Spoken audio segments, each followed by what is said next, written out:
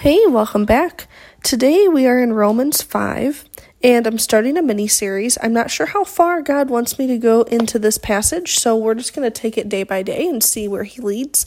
But I wanted to start in chapter 5, verse 1, and it starts with a therefore. And you know that therefores are there for a reason. It wants us to look back.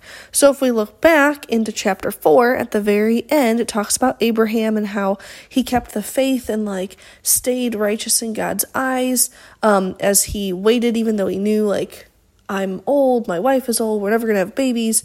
And then God gave them children, and numerous as the stars, if you know the story of Abraham.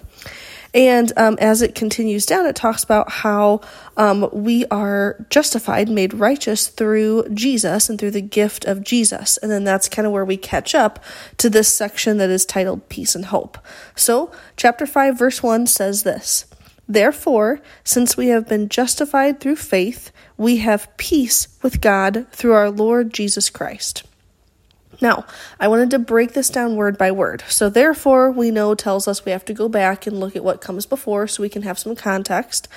And then it says, since we have been justified through faith. So I looked up justified. Justified means made right or made righteous in the sight of God. And this is not by our own goodness, but by the perfect love of God. So then, of course, that led me to what's righteous. And righteous or righteousness is a gift from God to humanity through his love, through that love that makes us righteous. It's just this goodness that it's only done through his perfect love.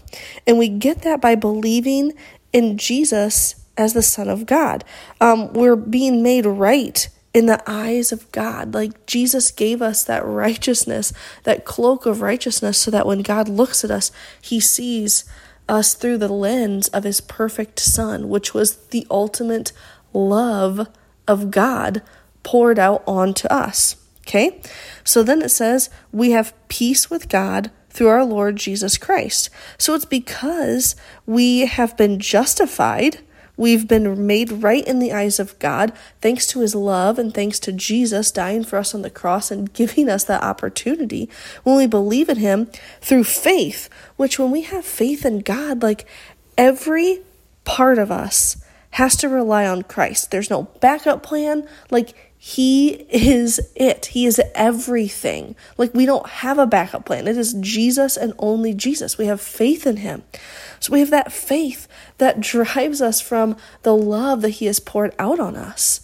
What a great thing to be confident in, right? We don't have to do anything. We just have to believe in Jesus as the Son of God and accept that free gift of salvation. It brings a smile to my face because I thought, as I dive into these words, something is going to be oh, this is required of you.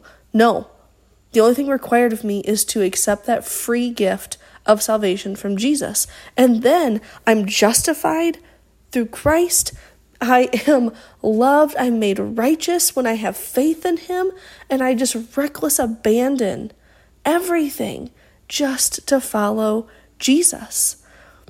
What a thing to just put a smile on your face and make you walk a little bit taller today, knowing that you're not required of anything and we can have peace with God because of Jesus Christ.